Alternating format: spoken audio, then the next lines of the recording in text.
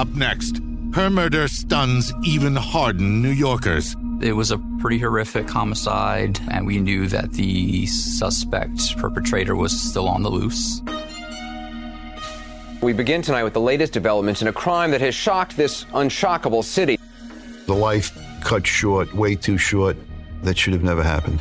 The killer has attempted to strip all identification from his victim. We didn't know the cause of death at that point. We didn't know who she was. I can't find out who killed you unless I know who you are. Detectives finally ID the dead woman and are led to a killer with a seemingly limitless capacity for violence. It's just beyond belief. It's like a Jack the Ripper kind of guy. Just absolute animal.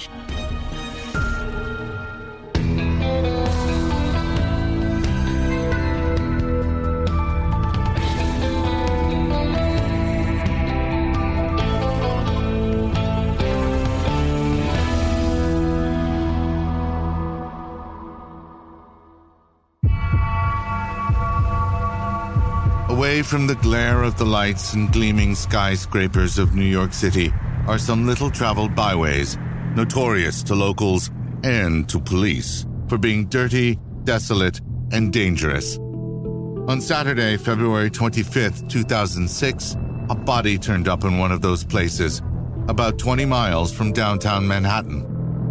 Well, yes, I found a DOA. It looks like a DOA on Seaview Avenue in Fountain.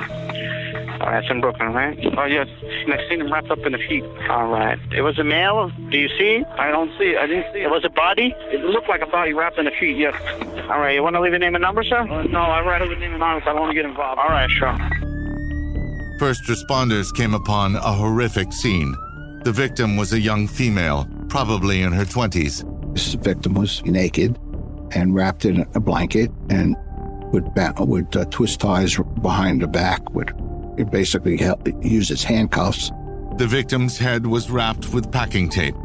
Some sort of cloth had been shoved down her throat. A chunk of her hair had been cut away, one of a number of apparent attempts by her killer to cover up his crime. He knew enough on how to clean up the scene. He cut her fingernails down, so there was no DNA underneath her nails. There were no surveillance cameras in the area. There was no identification on the victim, but her body still gave investigators some basic information.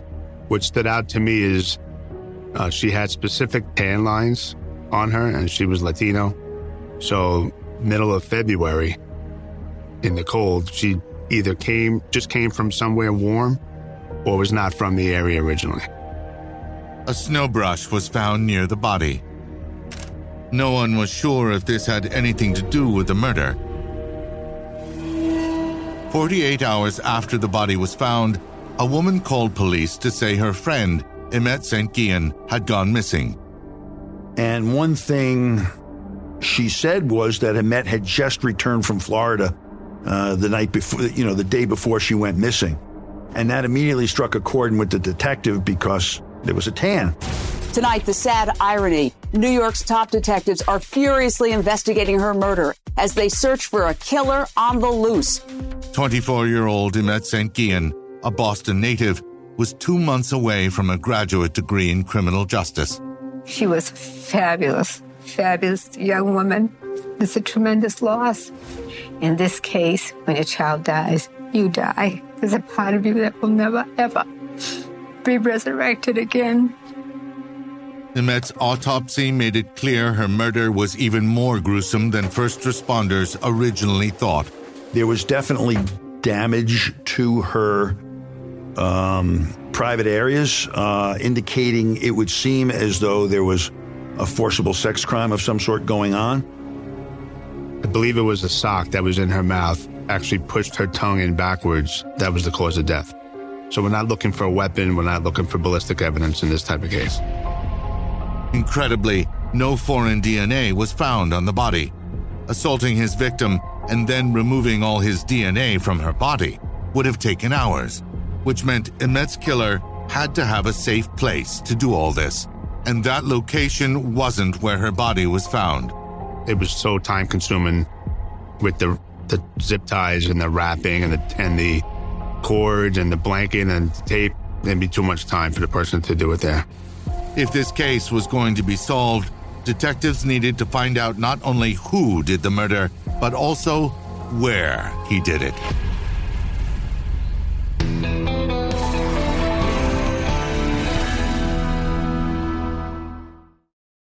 Angie has made it easier than ever to hire high-quality pros to get all your home service jobs done well. Whether it's routine maintenance, an emergency repair, or a dream project, Angie lets you compare quotes from multiple local pros, browse homeowner reviews, and even book a service instantly.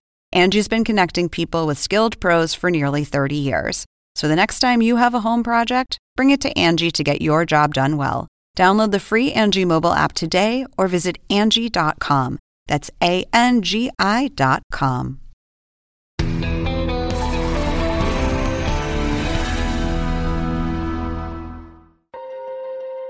Investigators were stunned to find that Imette St. Guillen's killer was able to remove all foreign DNA from her body. But he couldn't remove everything. The tape and blanket used to wrap her body were rich sources of trace evidence. Analyst Nick Petracco found red carpet fibers on both. Cheap-colored nylon fiber, carpet fibers. And I happen to know what those red rug fibers look like on that particular carpet because I've seen that kind of carpet many times in casework. Petracco's microscopic search also revealed animal hairs. I'm finding mink hair, so there's a mink coat around there somewhere. Rabbit hairs of the type used in coats were also found. A tiny drop of blood was found on one of the plastic ties used as handcuffs.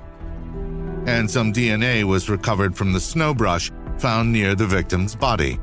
The sample that came off of the snow brush was touch DNA, and so that is basically DNA that is deposited when someone handles an item.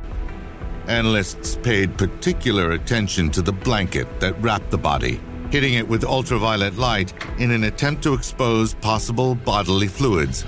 And in a major potential break, what turned out to be a semen stain luminesced when hit with the light. The semen profile was very degraded, so we knew right away that the semen profile was likely to be pretty old. Detectives now turned to Imette's final night. It was a Friday, just days away from her 25th birthday, and she was celebrating with friends, including her best friend, Claire. And it was getting late in the night. It was almost like 4 o'clock in the morning. They had been on vacation. Claire was ready to go home. Come on, Imette, let's go. Imette wasn't ready to go. Claire's trying to almost pull her in the cab and convince her to go home. Imette doesn't want any part of it, and she starts to walk down the block. Police hoped surveillance cameras would give them some idea of where Imette went. These days, they're on practically every street corner and every shop. Not so in 2006. And so they got no video of any help in determining where she went. But by tracing Imette's credit card activity, detectives found she paid for 2 drinks at a bar called The Falls. The receipt was recorded within 15 minutes of 4 a.m., just before bars in New York City are required to close. This would be 17 hours from when her body was found. Detectives needed to find out what happened during this window and face some daunting problems.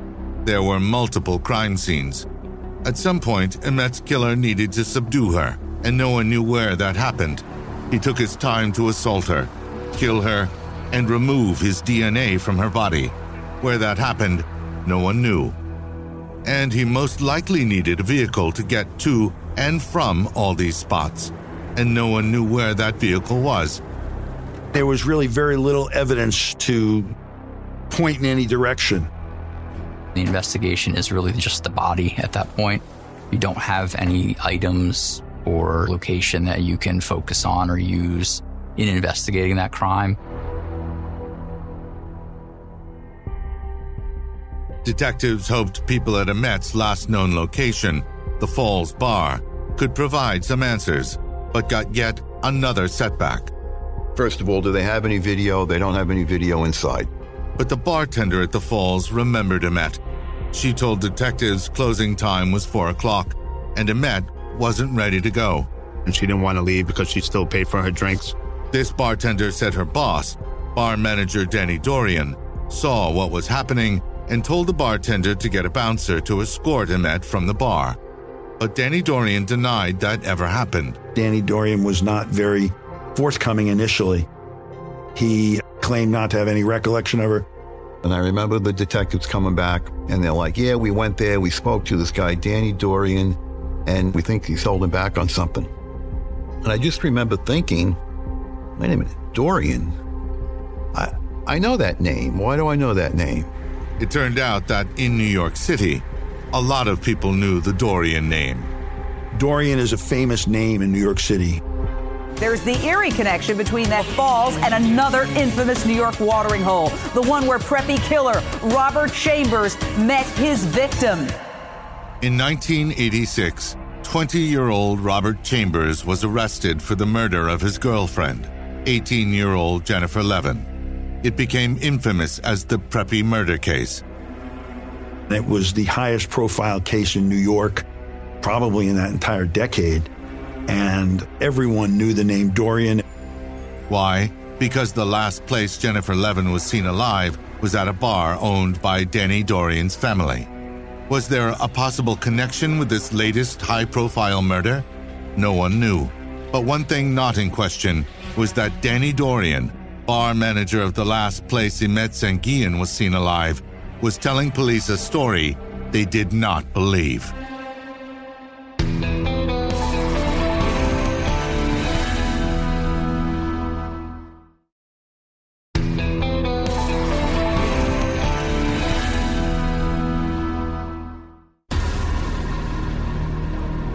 In the 1980s, a New York family, the Dorrians, got caught up in the infamous Preppy murder case.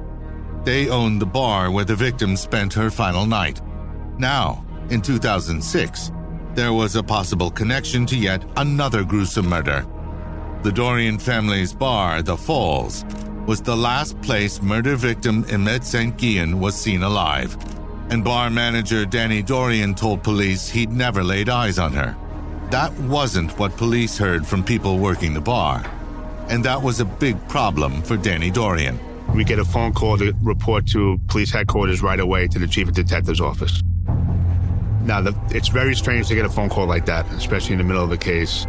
So we get there and turns out it was Danny Dorrian and his attorney. Turns out he did know that she was there. He doesn't know how she died, but he's now able to put her there in the bar. Danny Dorrian's problem wasn't any connection to the murder. He was alibied. His problem was his bouncer, Daryl Littlejohn. Danny Dorrian was not a good bar manager, and the evidence that he was not a good bar manager is who he hired to be his bouncer, or one of his bouncers, which was Daryl Littlejohn, and he did so without any attempt to check his references and see how legitimate or not he was. 41-year-old Littlejohn was a convicted felon. He'd served more than 8 years for robbery and drug offenses. So he violated his parole. He should not have been working in any place that sells liquor, and he should not have been working at 4 o'clock in the morning while he's on parole. Littlejohn told police that on Imet's last night, he did what his boss, Danny Dorrian, told him to do. He got her out of the bar. This made him the last known person to see her alive. Now that caused the police to obviously take an interest in him. Because Littlejohn violated his parole, detectives had no problem getting a search warrant.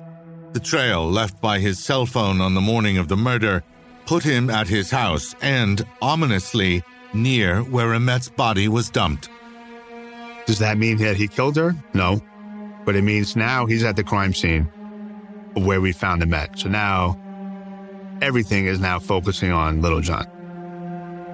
Police here in New York now say they've got compelling evidence connecting a barroom bouncer to the murder of this promising young woman who spent her final hours at his bar. Trace evidence teams descended on the home Littlejohn shared with his mother, and also his van, searching for anything that could be tied back to Imet's body. One of the first things that the crime scene investigators noticed was about a dozen empty bleach bottles in the garbage outside the house. What do you use a dozen empty bottles of bleach for? Well, if you know how to destroy DNA evidence, you know bleach does it. Every inch of the house and van was searched. Incredibly, just as with Imet's body, no foreign DNA was found. Absolutely no DNA. So we don't find any evidence that shows that she was there at all. If Daryl Littlejohn was Emmet's killer, he'd done an unusually thorough job of cleaning multiple crime scenes. But a forensic dogma called the Locard exchange principle, it dates back more than 100 years to the very beginning of crime scene investigation, holds that it's impossible to completely clean a crime scene. If you go back to your guy named Edmond Locard, a doctor from France, his principle states that there's always materials to be found. Someone always leaves something.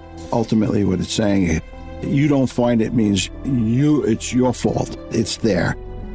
And sure enough, tiny clues remained that finally told the story of what happened to Emmet St. Guillen.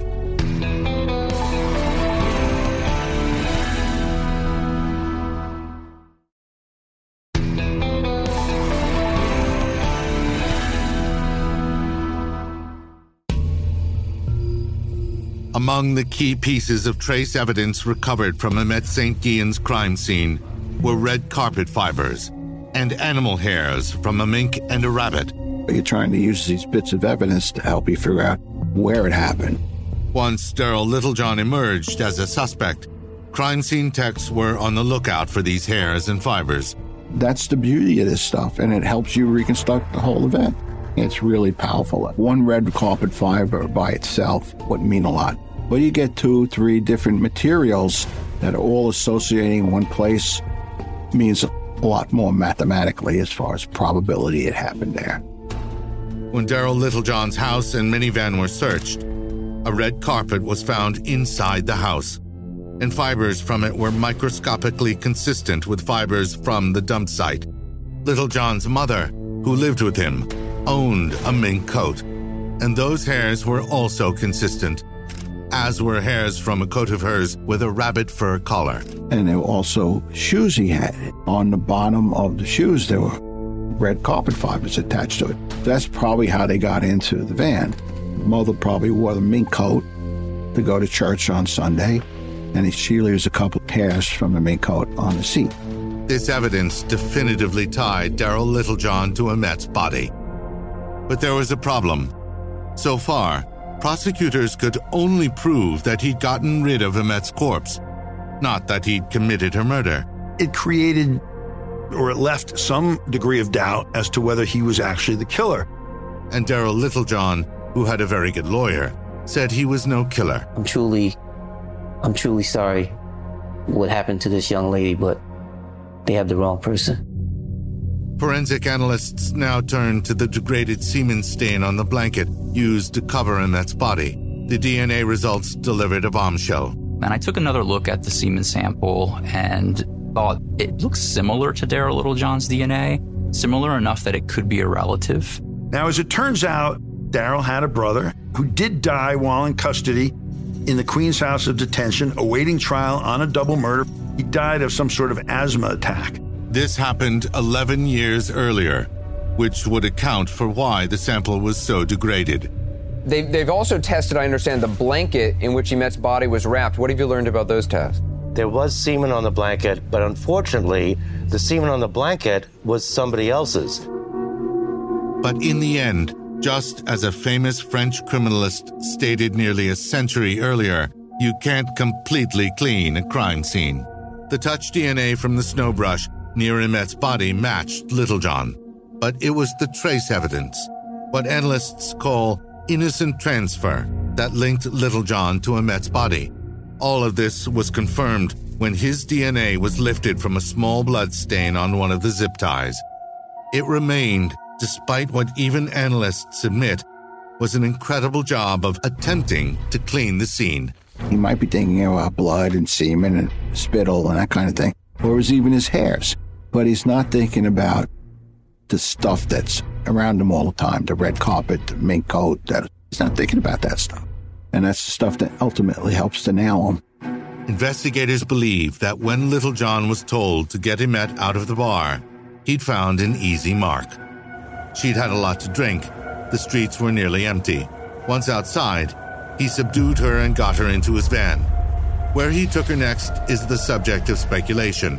What's clear is that he spent hours assaulting her, then bleaching her body and the scene. But he was unaware of the fibers and animal hairs that had simply become part of his environment, all of which stuck to his victim. It appears that at some point in this assault, Imet might have fought back. It's possible she injured Littlejohn, and his DNA got on her hair. That could be the reason he cut part of her hair away. He also cut her nails in another attempt to eliminate DNA. Now, with the murder done and the cleanup apparently complete, he had to get rid of the body. Soon he was outside, exposed, and in a hurry to get away. The snow brush from inside his van with his DNA got tangled up with the body as he dumped it. But a small blood stain on the zip tie left absolutely no doubt he was the killer. In June of 2009, Daryl Littlejohn was found guilty of first-degree murder and was sentenced to life without parole, all on the strength of evidence he tried to clear away but never saw. No one walking into that bar would have had any reason to think they were going to meet their killer that night, whether intoxicated or sober. It really is a case that's totally made by forensic evidence. So between the phone records, the DNA, and the hair and fiber evidence, together that's a trifecta of evidence that is the thing that proved him guilty.